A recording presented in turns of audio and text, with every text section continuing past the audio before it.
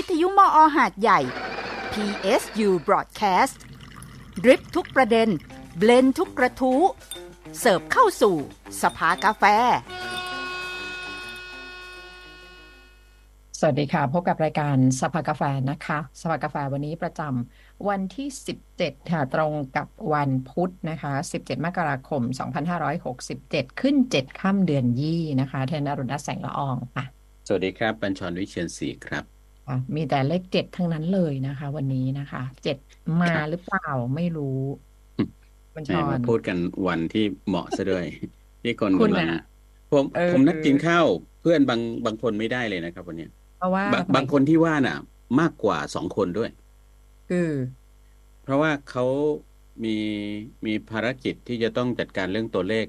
อะไรทั้งหลายอ๋อเหรอเป็นเจ้าหน้าที่ฝ่ายอำนวยการรวบรวมข้อมูลเป็นเจ้าหน้าที่ฝ่ายข้อมูลที่ต้องรวบรวมข้อมูลให้หน่วยเหนือครับจริงๆใช้ AI มาช่วยได้นะเรียนว่านะตอนนี้เนี่ยวิชาอาชีพพวกวิเคราะห์ข้อมูลพวกอะไรเนี่ยนะหรือบางทีไม่รู้มีใครลองใส่บ้างนะคะว่าเลขพวกลอตเตอรี่หรือพวกหวยเนี่ยไป AI อะไรให้ AI เนี่ยสรุปแบบวิเคราะห์ออกมาว่าเลขอะไรออกบ่อยเลขอะไรอย่างเงี้ยนะเป็นเจ้าพ่อ AI ใบหวยไม่รู้เหมือนกันมีผมว่ามีแต่ว่าถ้าสมมติคำนวณไม่ได้และคาดการณ์ไม่ได้นั่นก็คือข้อสรุปยิ่งยืนยันได้นะคะว่าไม่ล็อกมันไม่มีเขาเรียกว่ามันไม่มีสูตรที่จะบอกว่าคุณจะถูกหรือไม่ถูกอัลกอริทึมอะไรเงี้ยมันไม่มีอะไรที่จะมาคำนวณได้เพราะฉะนั้นถ้าคุณไม่ถูกมันก็แค่สิ่งที่คนส่วนใหญ่เขาก็เจอเหมือนคุณนั่นแหละนะคะแน่นอนอยู่แล้วเพราะรางวัลใหญ่มันน้อยไม่ใช่รางวัลใหญ่มันน้อยคนที่โดนตัวเลขที่ถูกรางวัลมันน้อยมันน้อยกว่าคนที่ถูกอยู่แล้วน้อยกว่าใบที่ถูกวันนี้เรามีเลขให้ด้วยเหมือนกันเลข109นะคะเลขที่ให้109วันนี้เพราะว่าเดี๋ยวกสทช.ก็โทรศัพท์มาไม่ใช่109คือ109 ปีค่ะ109 ปีเข้าสู่ปีที่109กับการเติบโตของขบวนการสหกรณ์ในจังหวัดสงขลานะคะวันนี้เราคุยกับคุณชาฟีอีลาเตะนักวิชาการสหกรณ์ชำนาญการพิเศษผู้อำนวยการกลุ่มส่งเสริมและพัฒนาธุรกิจสหกรณ์สำนักงานสหกรณ์จังหวัดสงขลาค่ะสวัสดีค่ะสวัสดีครับผอ.ครับครับสวัสดีครับคุณอรุณรัตน์และก็คุณบรรจรและก็ผู้ชมผู้ฟังทาง Facebook Live และก็ของมอ.วิทยุมอครับ88ครับผมมาพร้อมตัวเลขในวันหวยออกเลยนะครับเมื่อวานวันครูครับเมื่อวานวันครูใช่ออกไม่ได้มันก็เลยไม่ออกมาออกวันนี้109นะคะเข้าสู่ปี109คือนับมาตั้งแต่ปีพุทธศักราชที่2459ที่เกิดสหกรณ์ขึ้นมาครั้งแรกในประเทศไทยนั้นก็ปลายรัชกาลที่5นะคะทีนี้อยากให้ท่านผอ.ช่วยเล่าให้ฟังแบบนะคะสรุปนิดหนึ่งว่าตอนนั้นเนี่ยความจำเป็นของประเทศไทยทำไมถึงเกิดขบวนการสหกรณ์ขึ้นมาทำไมอยู่ก็เกิดสหกรณ์ขึ้นมาในประเทศไทยได้มันมีเหตุการณ์มีความจำเป็นหรือมันเกิดอะไรขึ้นคะครับ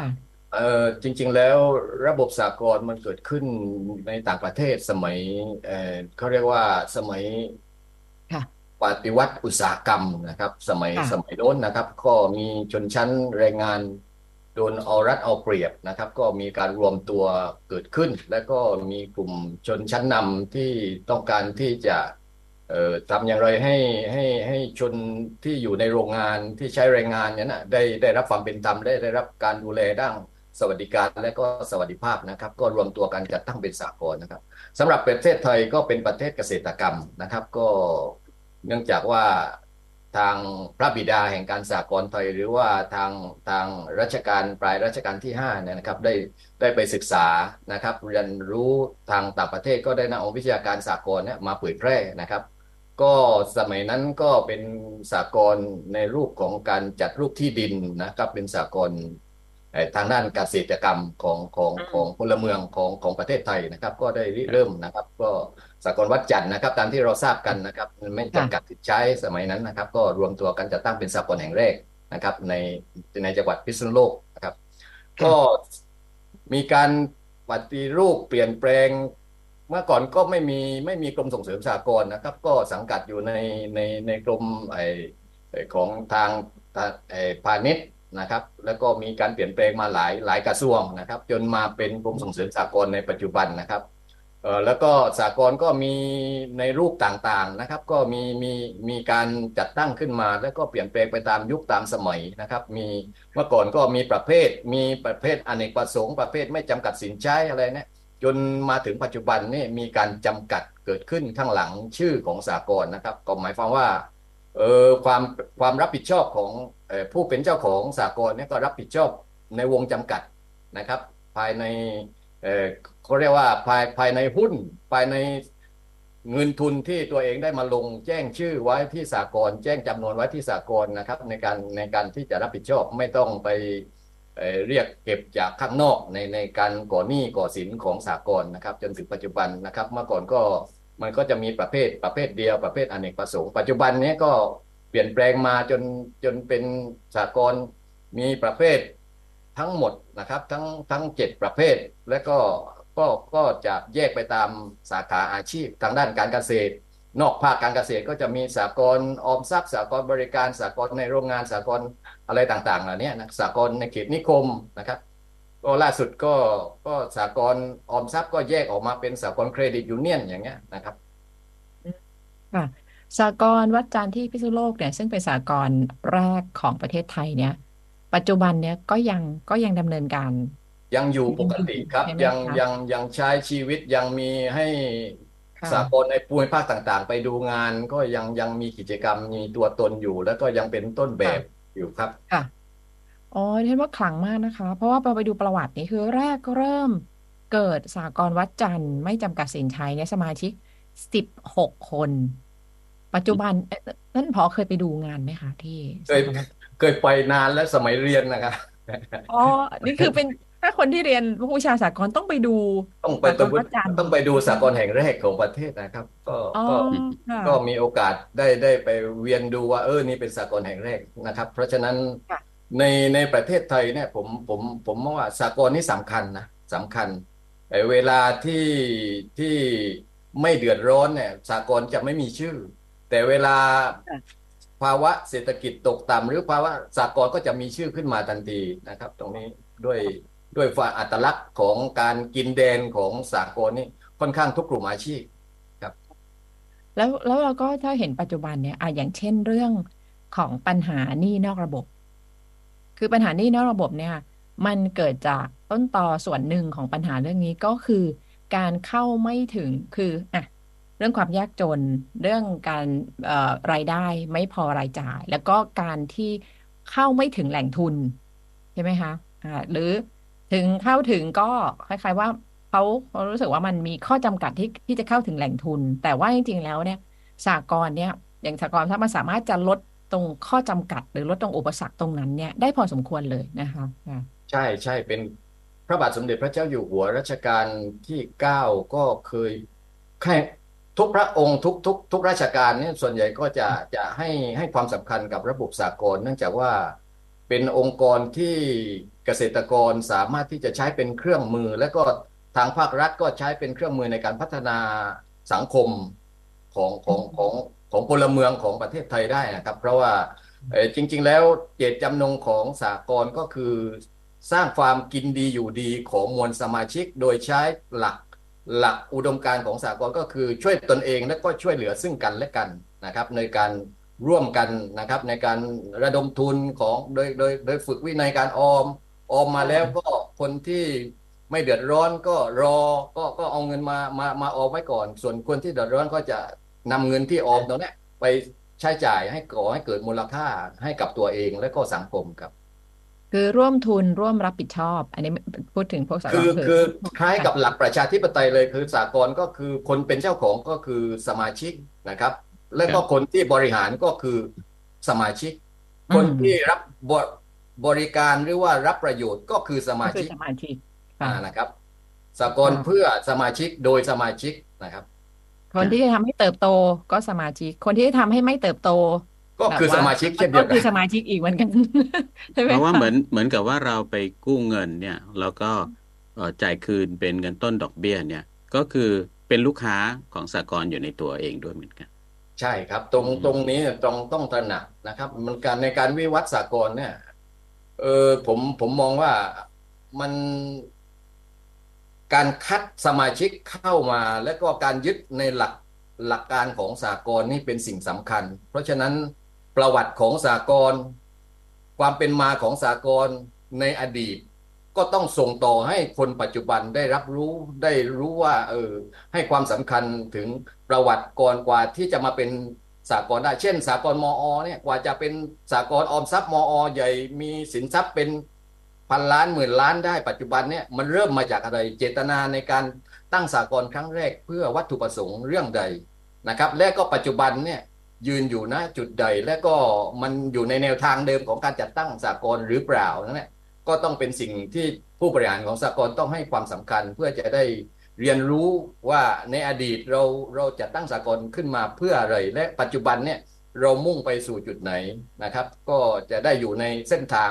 ที่ถูกต้องตามวิถีทางของสหกรณ์เพราะสหกรณ์เนี่ยมันแตกต่างกับบริษัทห้างร้านต่างๆโดยชัดเจนโดยปรัชญาของความเป็นสหกรณ์กับบริษัทเนี่ยมันแตกต่างกันแน่นอนเพราะว่าสหกรณ์รวมตัวกันไม่แสวงหากำไรในหมู่ของสหกรณ์เขาพูดแต่สหกรณ์ก็ต้องมีกำไรด้วยนะไม่ใช่ว่าไม่มีแต่ว่าไม่มีเจตนาเพื่อจะมาแสวงหากำไรและก็มาแบ่งปันกันแต่รวมตัวกันเพื่อสร้างความเข้มแข็งแล้วก็สร้างบรรทัดฐานสร้างความเท่าเทียมกันในสังคมของสมาชิกสหกรณ์นะครับสร้างพาราดอนภาพสร้างเขาเรียกว่าสร้างตามมาภิบาลให้เกิดขึ้นให้ได้ต้องเน้นตรงนี้นะครับค่ะนะคะเรามาปูพื้นฐานความรู้เรื่องสหกรณ์กับอยากจะคุยถึงนะคะในเมื่อก้าวเข้าสู่ปี109ขบวนการสหกรณ์แล้วก็ความเข้มแข็งแล้วก็ของสหกรณ์ในจังหวัดสงขลานี่เป็นยังไงเดี๋ยวขอปูพื้นฐานว่าย้อนเรามาทบทวนกันอีกครั้งหนึ่งว่าสหกรณ์นี่มีกี่ประเภทนะคะท่านผอค่ะสหกรณ์มี7ประเภทครับค่ะสหกรณ์มี7ประเภทเมื่อก่อนมันก็มีแค่6ประเภทนะครับก็ที่เพิ่มขึ้นมาก็คือสหกรณ์เครดิตยูเนียนนะครับสหกรณ์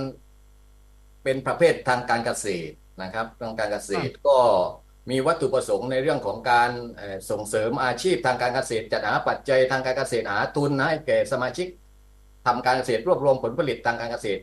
นะครับเครื่องอุปโภคบริโภคต่างๆเนี่ยก็คือทางการเกษตรนะครับนอกนั้นก็เป็นสหกรณ์ออมทรัพย์นะครับเป็นประเภทที่2ก็สหกรณ์ออมทรัพย์ก็เป็นส่วนใหญ่นะครับเป็นสหกรณ์ออมทรัพย์นี่ก็จะเ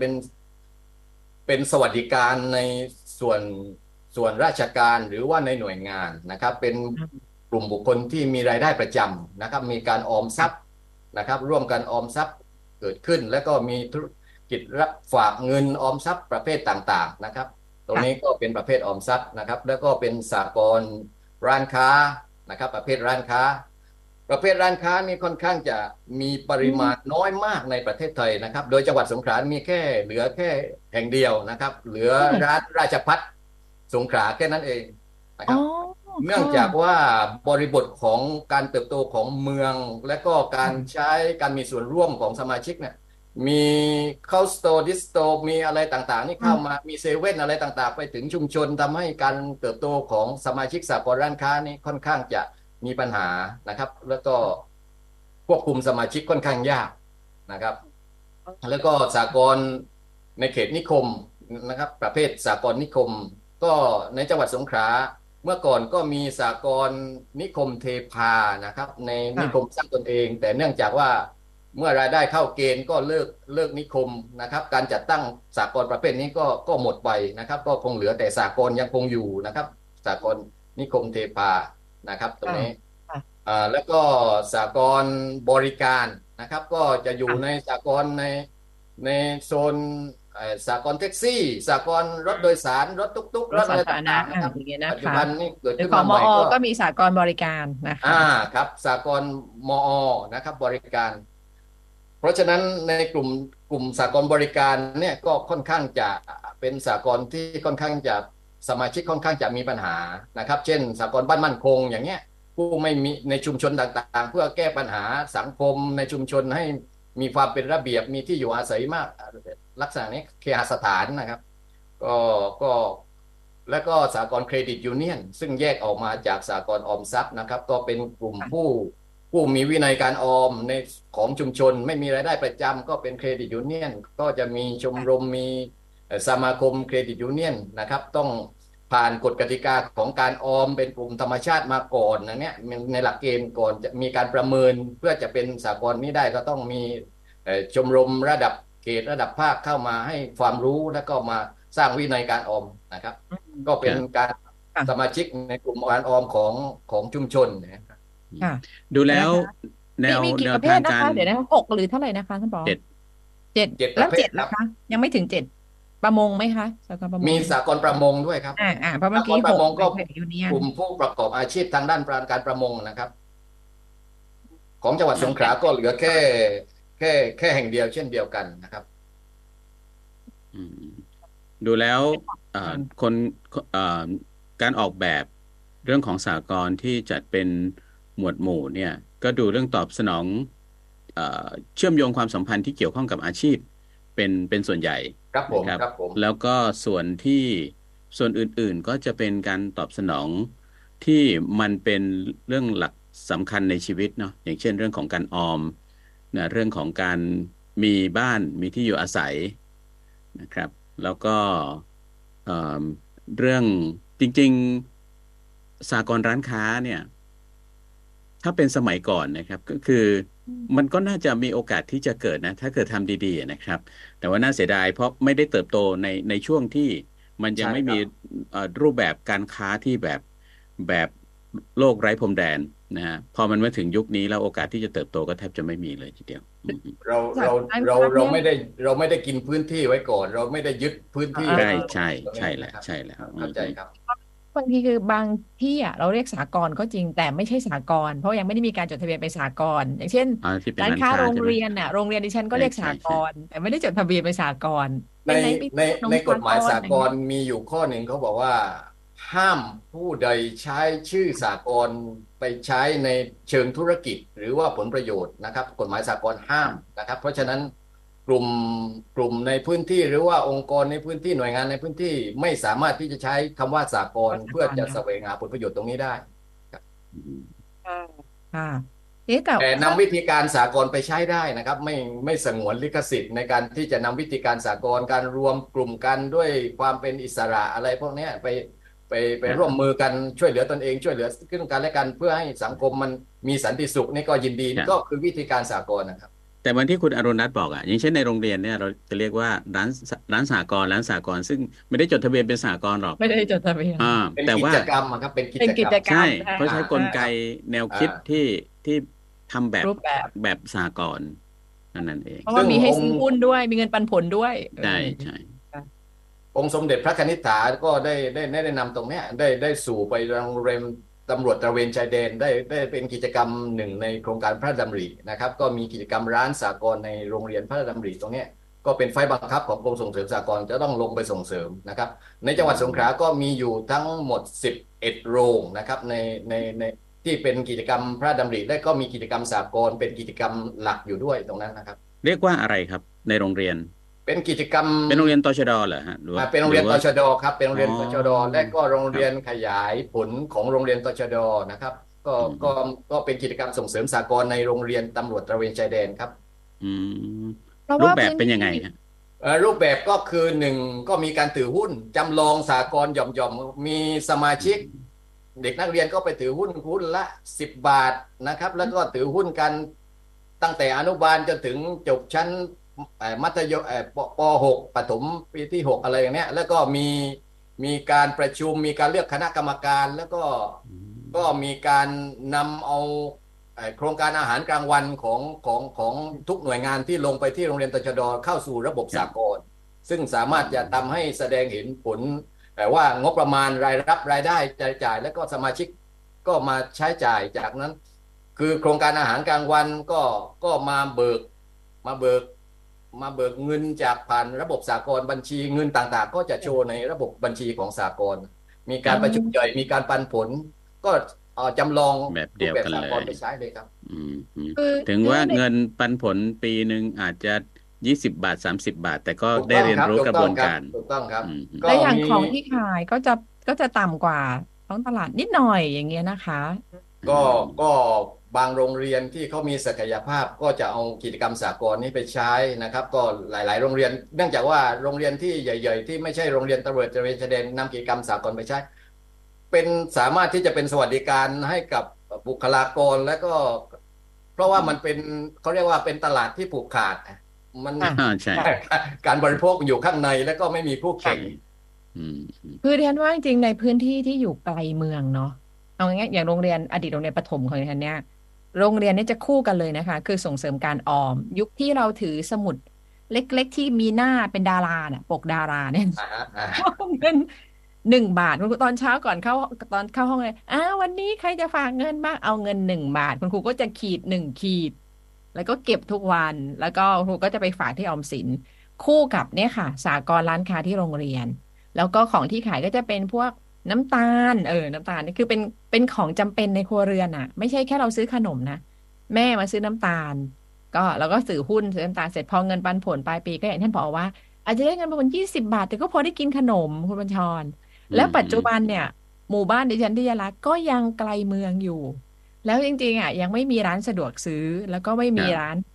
คอนเวเนซ์สโตร์ที่จะมาที่ที่ที่เขาเรียกว่ายังไกลอยู่อ่ะจริงๆอ่ะสากลยังทำได้นะเพียงแต่ว่าจริงๆแล้วมันเป็นขายอ่ะมันเป็นวิสัยทัศน์ในสายพระเนตรของพระคณิษฐานะครับในการที่จะนำระบบสากลเข้าไปใช้นะครับเราปฏิเสธไม่ได้ว่านักเรียนที่บุตรหลานลูกหลานของเราที่ไปเรียนในปัจจุบันเนี่ยนำเงินไปเนี่ยเราต้องฝึกการออมแต่จริงๆแล้วก็มีต้องฝากแล้วก็เงินที่ฝากตรงนั้นก็จะเป็นเงินหมุนเวียนในร้านสากลนะครับอยู่อายุตั้งแต่อยู่6 ปีอยู่6 ปี7 ปี8 ปีในโรงเรียนน่ะเมื่อออกป.6 มีเงินเป็นพันครับมีเงินเป็นหมื่นครับทุกวันจะได้คืนก็คือตอนป.6ทุกวันเลยวันละ10 บาท20 บาทเนี่ยฝากออมทุกวันก็ทำให้เด็กนั่นจะไปเรียนต่อผู้ปกครองก็จะได้เงินตัวเนี้ยมาใช้เป็นหมื่นเป็นพันในการที่จะให้บุตรหลานที่อยู่ในโรงเรียนนะครับก็เป็นประโยชน์มากครับแล้วก็ร้านค้าโรงเรียนเนี่ยก็ไม่ได้ไปแข่งแบบกับร้านค้าในชุมชนนะเพราะเขาขายของแบบใช่อย่างเช่นอาจจะขายขนมให้เด็กหรือว่าถ้าเป็นของที่พ่อแม่ผู้ปกครองหรือเด็กจะซื้อได้ก็จะเป็นพวกไข่เครื่องเขียนแบบเรียนด้วยแหละเครื่องเขียนแบบเรียนใช่เครื่องเขียนแบบเรียนด้วยพวกไข่พวกข้าวสารเป็นพวกน้ำตาลทรายซึ่งถ้าซื้อปริมาณมากแล้วมาแบ่งขายมันจะได้ถูกกว่าไงอย่างเช่นซื้อน้ำตาลทรายเป็นกระสอบแล้วมาแบ่งเป็นกิโลแล้วเด็กอะไรก็ที่ไปฝึกเป็นพนักงานของร้านค้าแต่ถ้าโรงเรียนไหนมีชุมชนที่มีส่วนร่วมเนี่ยก็ทางโรงเรียนร้านสากลก็จะหาสินค้าที่ชุมชนต้องการนั่นแหละมาผู้ปกครองโดยเฉพาะผู้ปกครองเนี่ยมาใช้จ่ายจากกิจกรรมของโรงเรียนก็มีนะครับหรือไม่ก็กิจกรรมอาหารกลางวันหรือว่าทางด้านปศุสัตว์ไข่หรือว่าทางด้านแปลงเกษตรอะไรต่างๆเนี่ยก็มุกเข้ามาเก็บรวบรวมเข้ามาผ่านอาหารกลางวันก็ต้องมาจำหน่ายที่ร้านสหกรณ์ให้เด็กได้เรียนรู้ตรงนี้ได้เห็นว่ากระบวนการเมื่อเราจบจากการศึกษาตรงนี้มีประสบการณ์ในเรื่องของการเป็นสมาชิกสหกรณ์นะครับก็จะสามารถที่จะเป็นต้นกล้าและก็จะเป็นมีประสบการณ์ไปใช้ชีวิตในการเป็นสมาชิกของสหกรณ์ในอนาคตนะครับซึ่งมันเป็นแนวคิดที่คือถ้ามันน่าแปลกใจตรงนี้เองว่าจริงๆเรามีกระบวนการเตรียมการมาตั้งแต่เด็กเนาะแล้วก็นานเป็นหลาย10 ปีมาแล้วแต่ทุกวันนี้นี่จิตวิญญาณความเป็นสากลนี้มันก็ยังไม่แทรกซึมอยู่ในเนื้อในตัวคนไทยสักเท่าไหร่ผมมองสังคมแล้วก็การจะเขาเรียกว่าการวิวัฒน์ของสังคมไทยนะครับในปัจจุบันเนี่ยก็ต้องยอมรับว่าต้องเปลี่ยนแปลงไปตามโลกนะครับแต่ความเป็นสากลตรงเนี้ยสากลที่ดีที่ยึดแนวทางอยู่ก็มีเยอะแยะให้เราเห็นนะครับเพราะฉะนั้นผู้บริหารของสากลนี่ก็ต้องให้ความสำคัญในเรื่องของการเล่าต่อในเรื่องของบอกต่อหรือว่าในหลักการข้อที่5การให้การศึกษาอบรมแก่บุคลากรของสากลได้เข้าใจว่าสากลเนี่ยมันเป็นวิถีพอเพียงนะสากลมันเป็นศาสตร์ของพระราชาเป็นขั้น2ของเศรษฐกิจพอเพียงเพราะว่าฉะนั้น จะทำการใดก็ต้องอยู่ภายใต้หลักการของความพอเป็นเหตุเป็นผลความพอประมาณความมีเหตุผลนั่นนะครับตามหลักปรัชญาเศรษฐกิจพอเพียงขององค์พระบาทสมเด็จพระเจ้าอยู่หัวรัชกาลที่9นะครับตรงนั้นเพราะฉะนั้นผู้บริหารของสหกรณ์ก็จะต้องให้ความสำคัญและก็ต้องให้ความรู้ในเรื่องของคนรุ่นใหม่คนรุ่นเก่าสมาชิกและก็บทบาทหน้าที่หรือว่าปรัชญาความเป็นสหกรณ์นะครับตรงนี้สำคัญมากนะครับเพราะฉะนั้นอย่าหลงไปตามกระแสอย่าหลงไปตามภาวะเศรษฐกิจที่อาศัยการโกรทเรทหรือว่าการเติบโตของธุรกิจอย่างเดียวไม่ได้นะครับเพราะฉะนั้นต้องยึดในอุดมการณ์ความเป็นสหกรณ์ความพอเพียงนะครับสหกรณ์ไม่ใช่แหล่งเก็บเงินของสมาชิกในการไปหารายได้เพิ่มเติมไม่ใช่นะครับแต่สหกรณ์เป็นแหล่งที่รวบรวมทุนของสมาชิกเพื่อ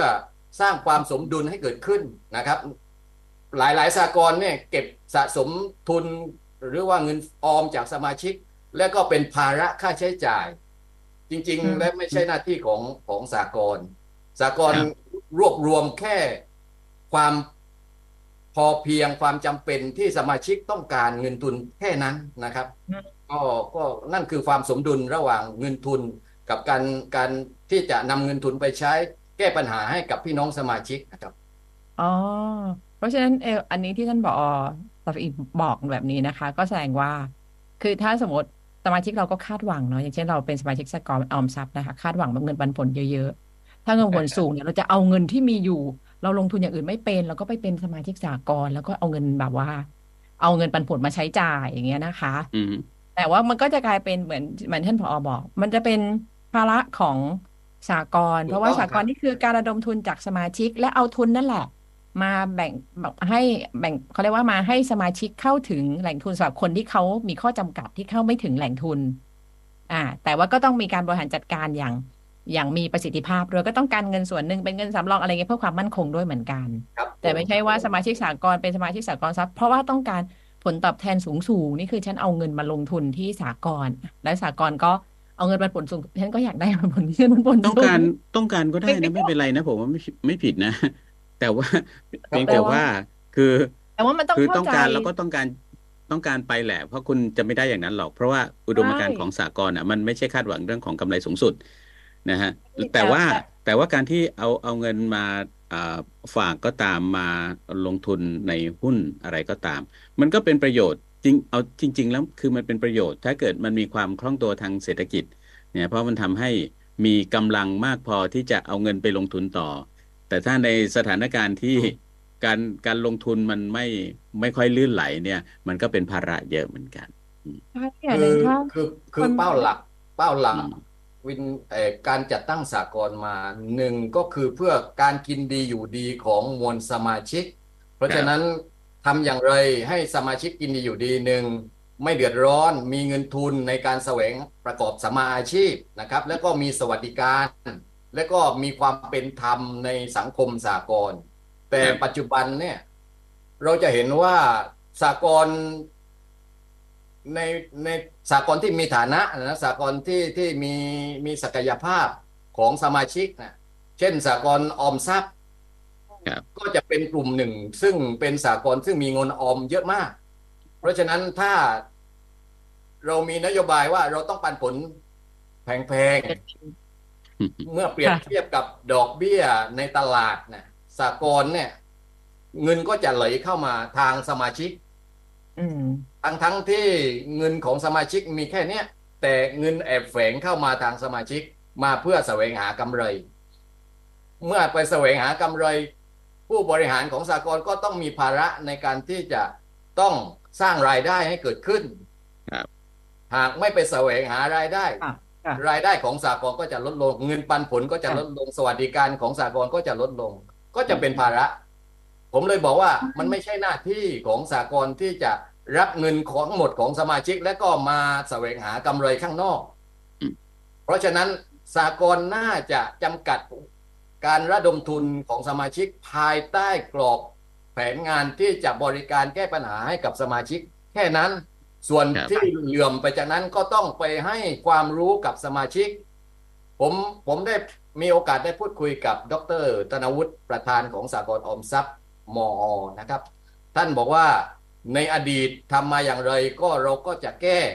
นะครับในเรื่องของคลองจันทน์ก็ดีในเรื่องของการที่ไปลงทุนผิดพลาดอะไรต่างๆเนี่ยก็จะไม่สร้างปัญหาต่อแต่จะมาแก้ปัญหาในเนี่ยคือเมื่อเป็นสหกรณ์พี่ใหญ่แล้วก็จะเป็นรูปแบบที่ดีให้กับสหกรณ์เล็กๆก็คือไม่พยายามที่จะหาช่องทางเพื่อจะไปผิดรูปผิดทางนั่นก็ผมก็ขอชื่นชมแนวคิดของท่านนะครับตรงนั้นเนื่องจากว่าท่านมาจากสายการเงินท่านบอกว่ากำไรนี่จำเป็นนะครับยังคงอยู่เนื่องจากว่าการที่จะชื่อชูอยู่ได้ตรงนี้มันก็ต้องจำเป็นต้องมีกำไรนะครับและก็สหกรณ์เราก็มาไกลแล้วนะครับในเรื่องของการในเรื่องของการลงทุนอะไรต่างๆนะแต่ต้องมีความรอบคอบต้องมีความเขาเรียกว่ามีภูมิคุ้มกันที่ดีต้องมีคณะกรรมการในการที่จะวิเคราะห์กันกรองในการที่จะไปลงทุนนำเงินของสมาชิกไปลงทุนนะครับแล้วก็มาให้องค์ความรู้กับสมาชิกในการที่จะสร้างโอกาสในการสร้างรายได้สร้างอาชีพมีท่านมีแนวคิดบอกว่าอยากจะให้สหกรณ์ออมทรัพย์มอเนี่ยมีนักวางแผนการลงทุนเพื่อเป็นที่ปรึกษาให้กับสมาชิกอย่างเงี้ยวางแผนทางการเงินอย่างเงี้ยหรือว่าครอบครัวใหม่ของบุตรหลานสมาชิกครอบครัวใหม่ของสมาชิกสหกรณ์เนี่ยก็วางแผนว่าเข้ามาเป็นสมาชิกสหกรณ์แล้วอีกกี่ปีเราจะมีฐานะอย่างไรมีการวางแผนอย่างไรเนี่ยผมว่ามันเป็นแนวคิดที่โอเคนะครับแล้วก็เราต้องกลับมาสู่แนวทางที่ถูกต้องและก็ที่เราไปผิดพลาดไม่ว่าจะระดับประเทศคลองจันทน์หรือว่าอะไรต่างๆก็ดีเราจะเห็นว่ามันเกิดจากการโลภและก็การหลงประเด็นในการที่จะทำให้สหกรณ์โตจนเกินไปจนเลยวิถีของความเป็นสหกรณ์นะครับแล้วก็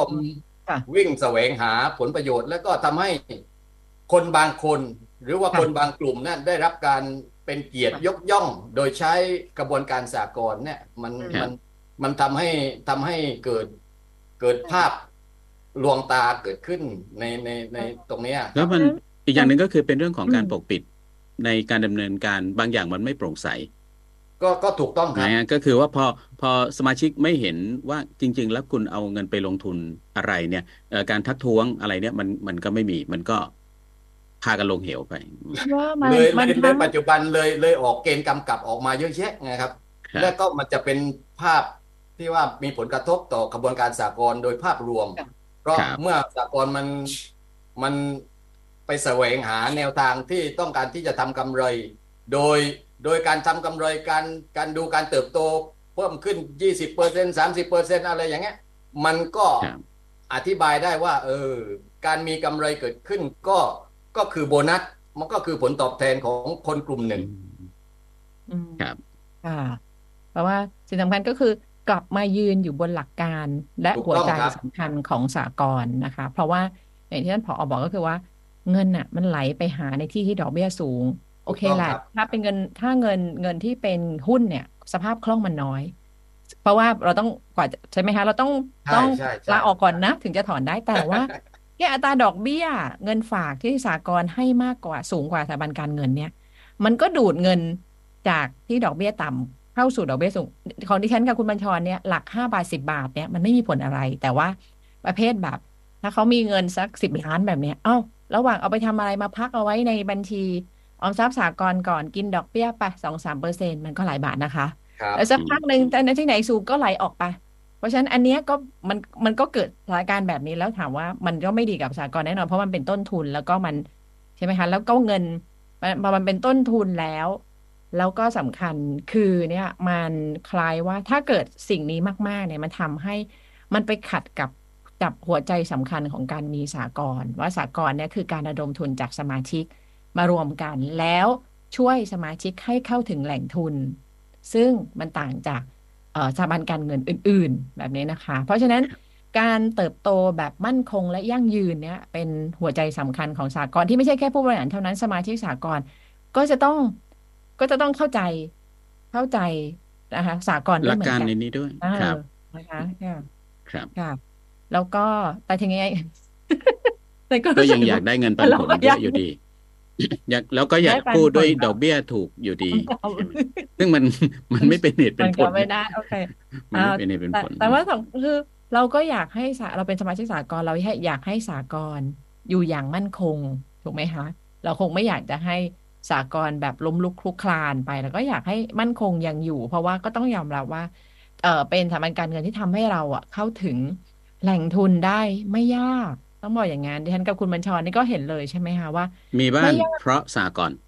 ใช่แล้วก็อืมคือถ้าติดต่อสถาบันการเงินเนี่ยอู้มันซับซ้อนแต่ใช่มันก็ไม่ใช่ได้แปลว่าง่ายและมีความเสี่ยงมันก็ต้องมีการประเมินศักยภาพและความเสี่ยงด้วยเหมือนกันเหมือนสถาบันการใช่เงินอื่นนั่นแหละใช่ไหมคะผอใช่คะแต่เขาผมจับเงินเดือนเราเป็นตัวประกันไงครับ ใช่ก็จบเงินเดือนเราเรียบร้อยแล้วเป็นตัวปอันนี้ระกันก็เป็นตัวอีกอย่างหนึ่งที่ทำให้สหกรณ์ที่เออมีระบบการหักเงินจากบัญชีเนี่ยมันก็ค่อนข้างเออมั่นคงอยู่พอสมควรนะถูกต้องครับอืผมมผมมองว่าในในในแวดวงสากลผมอยากจะให้เห็นสังคมน่าอยู่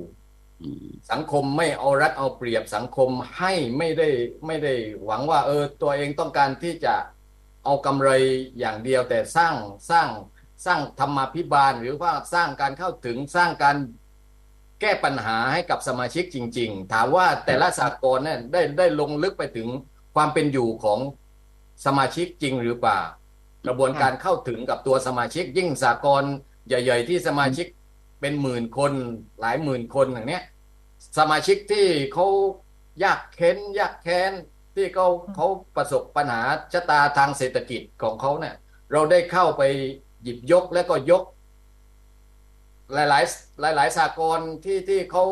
สามารถที่จะแก้ปัญหาตรงนี้ได้ก็คือเข้าไปแก้ปัญหาเพราะว่าครอบครัวของสมาชิกนี่มีความแตกต่างกันมากและก็กลุ่มที่มีปัญหากลุ่มที่ไม่มีรายได้ไม่พอจ่ายกลุ่มที่ไม่มีความรู้ในการบริหารจัดการกลุ่มที่ขาดโอกาสตรงเนี้ยสากลจะต้องเข้าไปดูแลเข้าไปซัพพอร์ตเข้าไปอุ้มชูเข้าไปค้ำจุนให้เขาสามารถกลับมาใช้ชีวิตอย่างปกติได้ตรงเนี้ยเป็นสิ่งที่ประสบความสำเร็จนั่นคือความสำเร็จของสากลคือช่วยให้สมาชิกเนี่ยหลุดพ้นจากความเป็นหนี้หลุดพ้นจากความยากแค้นตรงเนี้ยค่ะสร้างให้เขามีอาชีพเกิดขึ้นอย่างเนี้ยผมว่ามันสุดยอดค่ะดังนั้นตอนนี้ถ้าประเมินขบวนการสหกรณ์ไม่ว่าจะเป็นประเภทไหนก็แล้วแต่ในสงขลาเนี่ยเป็นยังไงบ้างแล้วก็ในย่างเข้าปีที่109ของกระบวนร้อยเก้าการสหกรณ์ในประเทศไทยเนี่ยนะคะสับสงขลาเราคือเมืองสหกรณ์มันไม่ใช่แค่เชิงปริมาณมันต้องเป็นเชิงคุณภาพด้วยสงขลาเนี่ยเราเรามีอนาคตอย่างไรกระบวนการสหภาพกรณ์ในภาพการฉายหรือว่าภาพการของสากลในจังหวัดสงขลาในภาพรวมของประเทศก็อยู่ในลำดับเนี่ย20%เป็นสากลแนวหน้าอยู่ใน20%ของกระบวนการสากลทั้งหมดในแนวหน้าและก็สากลการเกษตรระดับอำเภอก็เป็นสากลที่พึ่งพาตนเองได้ทั้งหมดทั้งอืม16อำเภอนะครับ16 อำเภอค่ะก็หมายความว่ามีเงินทุนของตัวเองไม่ต้องไปกู้หนี้ยืมสินจากธนาคารหรืออาจจะมีบ้างก็เกี่ยวกับเรื่องของ OD หรือว่าการสร้างสัมพันธ์ที่ดีกับสถาบันการเงินแค่นั้นเองนะครับและก็เป็นสากลที่เข้มแข็งในภาคการเกษตรสากลการเกษตรระดับอำเภอนะครับก็มีชุมนุมที่สามารถที่จะระดมเงินฝากมาไว้ที่ชุมนุมและก็สามารถที่จะไปแก้หนี้ของสถาบันการเงินให้กับลูกสมาชิกได้นะครับแล้วก็เป็นขบวนการเป็นสากลในจังหวัดสงขลาก็ถือว่าเป็นสากลแนวหน้าของประเทศเช่นเดียวกันนะครับในภาคออมทรัพย์ก็เป็นสากลขนาดใหญ่ของประเทศประมาณ5-6สากลนะครับค่ะค่ะอ๋อแต่สหกรณ์การเกษตรทุกอำเภอสหกรณ์การเกษตรอำเภอทุกอำเภอนี่คือเขาเรียกเลี้ยงตัวเองได้ใช่ไหมคะเลี้ยงตัวเองได้ครับอ๋อเลี้ยงตัวเองได้แล้วก็ส่วนสหกรณ์ออมทรัพย์ในจังหวัดสงขลาก็ถือว่าก็เออเขาเรียกว่ามีหลายแห่งเลยที่อยู่แนวหน้าหมายถึงว่าทั้งเรื่องทุนทั้งเรื่องบริหารจัดการถูกไหมฮะค่ะครับผมเป็นอ๋อสากลซึ่งกรมส่งเสริมสากลได้จัดขนาดไว้เป็นขนาดใหญ่ประมาณ5-6ค่ะสากลนะครับค่ะ ทีเนี้ยอย่างเช่นในเพราะว่าตอนนี้ถ้าเห็นสหกรณ์ออมทรัพย์ถ้าเห็นสหกรณ์ออมทรัพย์เนี่ยจะเยอะในหน่วยงานราชการใช่ไหมฮะสหกรณ์เอาตำรวจโรงพยาบาลสหกรณ์เหมือนมหาวิทยาลัยสงขลานครินทร์ถึงจะออกนอกระบบก็มีสหกรณ์เนาะ สหกรณ์ครู แล้วก็จะมีในพวกบริษัทหรือรัฐวิสาหกิจอย่างเงี้ยนะคะก็จะมีสหกรณ์กฟผกฟผอะไรเงี้ยนะคะสหกรณ์แล้วถ้าปกติแล้วถ้าบริษัทเอกชนที่เขามีขนาดใหญ่เขาอยากจะตั้งสหกรณ์ที่มีกาก็รจดมีทะเบียนสหกรณ์ในสงขลาเลยเนี่ยมันก็มีนะครับสหกรณ์ค่ะเช่นในโรงพยาบาลราชยินดีในโรงอืในในมในโชติวัฒน์ในหมู่บ้านอิงกค่ะมลมีก็มีหลายแห่งอยู่ครับค่ะแต่ ซึ่งไม่ได้ยากใช่ไหมคะในการตั้งสหกรณ์ที่จดทะเบียนสหกรณ์อย่างถูกต้องเนี่ยนะคะคือการจัดตั้งสหกรณ์เนี่ยก็ไม่ได้ยากนะครับแต่ตั้งแล้วให้สหกรณ์มันเดินได้นั้นค่อนข้างจะยากหน่อยนะครับแต่ว่าค่ะการจัดตั้งสหกรณ์ในบริษัทหรือว่าในในธุรกิจได้เนี่ยต้องได้รับอนุญาตจากผู้บริหารของบริษัทนะครับเป็นนโยบายว่าเป็นเพื่อต้องการสร้างสวัสดิการให้เกิดขึ้นในองค์กรอย่างเงี้ยนะครับซึ่งในจังหวัดสงขลาก็มีหลายพื้นที่อยู่นะครับสหกรณ์ท่าเรือค่ะน้ำลึกสหกรณ์ออมทรัพย์ของบริษัทโชติวัฒน์อะไรต่างๆเหล่านี้ก็อืจะเอาบุคลามกรที่เขามีรายได้ประจำนั้นนะครับก็เป็นสหกรณ์ในมหาลัยอะไรต่างๆนะครับในโรงพยาบาลต่างๆนะครับสหกรณ์ในส่วนราชการก็ปกติอยู่แล้วนะครับหรือถ้าบริษัทเอกชนต้องการตั้งสหกรณ์ถ้าต้องการให้มีวัตถุประสงค์หลากหลายก็ตั้งเครดิตยูเนียนได้ใช่ไหมคะได้ไหมคะเครดิตยูเนียนเนี่ย ก็ได้อยู่ครับแต่ว่าต้องแจ้งความจำนงไปยังชมรมเครดิตยูเนียนภาคใต้นะครับค่ะภาคใต้ก็ค่ะเขาจะมาประเมินความพร้อมแล้วก็เอ่อความมีวินัยทางการออมนะครับก่อนจะตั้งได้ก็ต้องเป็นกลุ่มธรรมชาติกลุ่มเตรียมการก่อนอย่างน้อย2-3 ปีนะครับอ๋อเพราะว่าที่ฉันนึกถึงถ้าเป็นบริษัทที่เขามีพนักงานเยอะไม่ใช่แค่ออมเงินไม่ใช่แค่แบบกู้เป็นแหล่งทุนสมมติเขาอยากจะขายของด้วยอยากจะแบบมีสินค้าหรืออยากจะมีกิจกรรมอื่นนอกจากออมทรัพย์อะไรเงี้ยนะคะก็ก็จะเหมาะก็กับเครดิตยูเนียนมากกว่าไหมคะที่บอกค่ะเครดิตยูเนียนก็ได้หรือเป็นสหกรณ์บริการค่ะรูปอื่นก็ได้นะครับเป็นบริการรูปอื่นคล้ายๆกับสหกรณ์บริการมอนะครับค่ะค่ะเพแต่ราะฉะนั้นนิดสำหรับสหกรณ์บริการมอเนี่ยก็จริงๆแล้วในการทำกิจกรรมธุรกิจเนี่ยธุรกิจเงินกู้เนี่ยผมค่ะผมว่าไม่เหมาะไม่ควรในการที่จะมาเปิดแต่ว่าเปิดไปแล้วเนื่อืองจากว่ามสหกรณ์บริการมอมันก็อยู่ในกลุ่มเดียวกับสมาชิกของสหกรณ์ออมทรัพย์มอ ครับนะครับแล้วก็ไปทำธุรกิจสินเชื่อทำให้เราไม่สามารถที่จะควบคุมความเป็นหนี้ของสมาชิกได้อ๋อนะครับแล้วก็เป็นหนี้หลายทางค่ะรายได้มาจากทางเดียวอย่างเงี้ยมันก็ทำให้สค่ะมาชิกมีปัญหาแสดงว่าเราจะตั้งสหกรณ์เพื่อส่งเสริมให้สมาชิกนั้นเป็นหนี้หลายทางอ๋อค่ะค่ะเพเพราะว่านี่คือราะนั้นต้องไปส่งเสริมให้สมาชิกเป็นหนี้ในการลงทุนแล้วไม่ใช่คือไม่ใช่กู้ไปใช้ไงไม่ใช่กู้ไปคือ ใช้ไงกู้ไปเพื่อการลงทุนไงอืมคือตอนเนี้ยถ้าไปดูเอาอย่างบางพื้นที่เนี่ยเราจะเห็นสัดส่วนอย่างในมอใช่ไหมคะคนทำงานที่เป็นกลุ่มราชการก็ยังมีอยู่อายุก็เพิ่มขึ้นเอ่อคนที่จะทำงานใหม่อายุน้อยๆมันสัดส่วนมันไม่ได้เพิ่มขึ้นด้วยทีเนี้ยคนพออายุมากขึ้นเรื่องก็จะกู้เงินไปลงทุนก็จะน้อยนะคะคุณบัญชรใช่ไหมคะอืมหรอคะอืเพราะฉะนั้นต่อมไป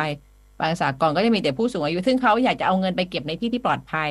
แล้วก็ได้ครับดอกผลเรื่องจะเอาแบบ จะไปลงทุนทำอะไรเลี้ยงไก่เหรอหรือไม่แต่ว่าปลูกต้นไม้ว่าผมว่าของชผมว่าอนทำได้อยู่ที่ว่าผู้บริหารองค์กรค่ะจะเอ่อสร้างกระบวนการพัฒนาสมาชิกอย่างไรนะฮะ ถูกต้องครับเพราะว่าอืมเหมือนเราไปดูเอ่อทุกวันนี้เนี่ยเหมือนข้อมูลล่าสุดที่เขาไปสำรวจเรื่องว่านักเรียนอยากให้มีวิชาอะไรไม่มีวิชาอะไรในโรงเรียนมากที่สุดเนี่ยไอวิเออชาที่เด็กอยากให้มีมากที่สุดคือวิชาการเรียนรู้เรื่องการลงทุนนะอ๋อใช่ไหมเออซึ่งสิ่งใช่เนี้ยมันควรจะเป็นวิชาที่เรียนรู้กันตลอดชีวิตด้วยซ้ำไปเพราะว่าค่ะมันยังมีการลงทุนใหม่ๆไปเรื่อยๆยิ่งเห็นได้ชัดเจนเลยว่าพอโลกที่มันเชื่อมโยงด้วยไอทีเนี่ยโอ้โห มันรูปแบบของการลงทุนและอาชีพเนี่ยมันมีใหม่ๆอยู่มาตลอดเวลาและมันมีแบบที่หลอกลวงมาอยู่ตลอดเวลาด้วยเพราะฉะนั้นการส่งเสริมให้สมาชิกเท่าทันสิ่งนี้ก็หนึ่งก็จะเป็นโอกาสของการที่จะเอ่อมีอาชีพหรือว่ามีรายได้ใหม่ๆเพิ่มขึ้นอยู่เสมอในขณะเดียวกันก็คือเท่าทัน การหลอกลวงของพี่มิตรทั้งหลายเสมอได้เหมือนกันลงทุนคือความรู้ค่ะประเด็นนี้ครับผมว่าเห็นด้วยกับสหกรณ์ที่เติบโตแล้วก็ใหญ่แบบมอหรือว่าสหกรณ์ออมทรัพย์ต่างๆนะน่าจะมาสร้างให้องค์ความรู้สร้างอาชีพนะครับในการแทนที่ว่าเราจะไปแสวงหาการลงทุนต่างๆเนี่ยแต่เรามาสร้างบุคลากรของเราเนี่ยให้เข้าถึง